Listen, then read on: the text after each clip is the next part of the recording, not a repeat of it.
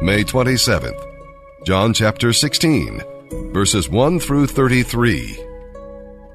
I, Jesus, have told you these things so that you won't fall away, for you will be expelled from the synagogues, and the time is coming when those who kill you will think they are doing God a service. This is because they have never known the Father or me. Yes, I am telling you these things now, so that when they happen, you will remember I warned you. I didn't tell you earlier, because I was going to be with you for a while longer. But now I am going away to the one who sent me, and none of you has asked me where I am going. Instead, you are very sad. But it is actually best for you that I go away, because if I don't, the counselor won't come. If I do go away, he will come because I will send him to you. And when he comes, he will convince the world of its sin, and of God's righteousness, and of the coming judgment. The world's sin is unbelief in me. Righteousness is available because I go to the Father, and you will see me no more. Judgment will come because the prince of this world has already been judged. Oh, there is so much more I want to tell you, but you can't bear it now. When the Spirit of truth comes, he will guide you into all truth. He will not be presenting his own ideas. He will be telling you what he has heard. He will tell you about the future. He will bring me glory by revealing to you whatever he receives from me. All that the Father has is mine.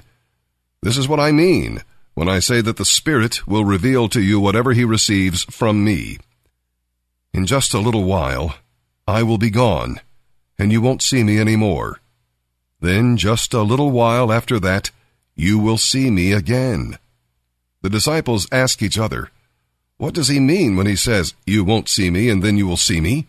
And what does he mean when he says, I am going to the Father?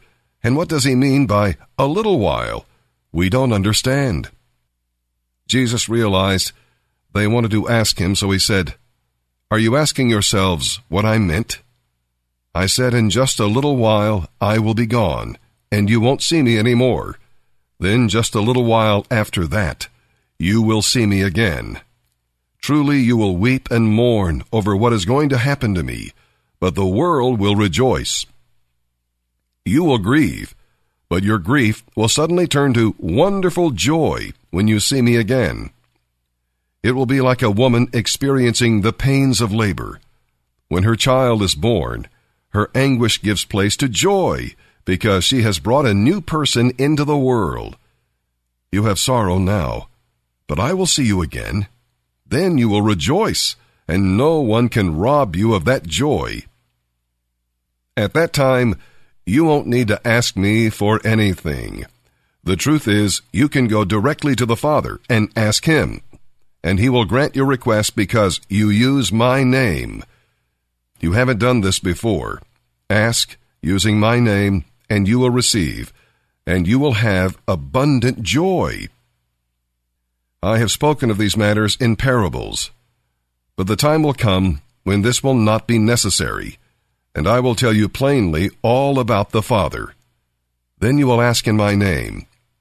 I'm not saying I will ask the Father on your behalf, for the Father himself loves you dearly because you love me and believe that I came from God. Yes, I came from the Father into the world, and I will leave the world and return to the Father. Then his disciples said, at last you are speaking plainly, and not in parables. Now we understand that you know everything and don't need anyone to tell you anything. From this we believe that you came from God. Jesus asked, do you finally believe? But the time is coming, in fact it is already here, when you will be scattered, each one going his own way, leaving me alone. Yet I am not alone, because the Father is with me. I have told you all this, so that you may have peace in me. Here on earth, you will have many trials and sorrows, but take heart, because I have overcome the world. Three simple words that are very, very applicable to the day in which we're living. While men slept.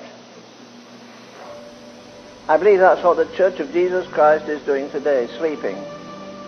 Ephesians 5 says to the people of that day, "Awake thou that sleepest, and arise from the dead." Well, sleep isn't death, but it's the same. All our powers are suspended. A man is unconscious. He's out of touch with the world round about him. While men slept. What happened while men slept? Well, it tells us that while men slept, the enemy got in and sowed the seed. What happened? While they were sleeping, the enemy was doing his damnable work. The enemy is sowing his seed. You hear the news tonight? Now we say, why have we got all the problems in school? Because we threw 10 lamps out of every school, the 10 commandments. There's no mystery about it. Boy, I'm no genius, but I know when they put the lights out, it's dark in the room. I know when you take the Bible out, it's dark. And we've done this in our homes, alas. Very few homes where the Word of God is honored and read and explained. Sowing the seed of discord. Sowing the seed of error. There has to be a revival. I'm absolutely sure of that. Look at the error in the world tonight. I said to a preacher today, do you say to young folk that come to the altar, listen, before you go away, renounce the world, the flesh and the devil? Say, I put off every unclean thing, and I embrace everything that's pure and holy. And right here I take up my cross.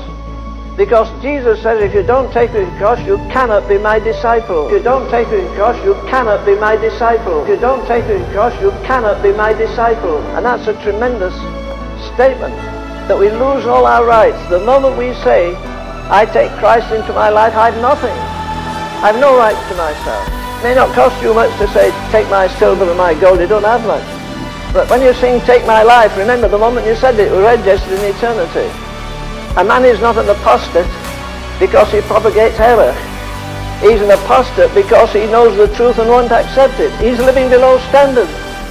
There's only one way to live, and that's to live with eternity's values in view. If you do that, you won't care whether you wear designer clothes or you don't. Whether you've got the worst looking car or the worst looking house, it won't matter at all. Perishing, perishing, thou wast not willing. Master, forgive and inspire us anew. Banish our worldliness. Help us to ever live with eternity's values in view. And a friend wrote me a note today, it came, and it just put in, Satan seems to do his most critical work when men are asleep. It says, while men slept, the enemy came.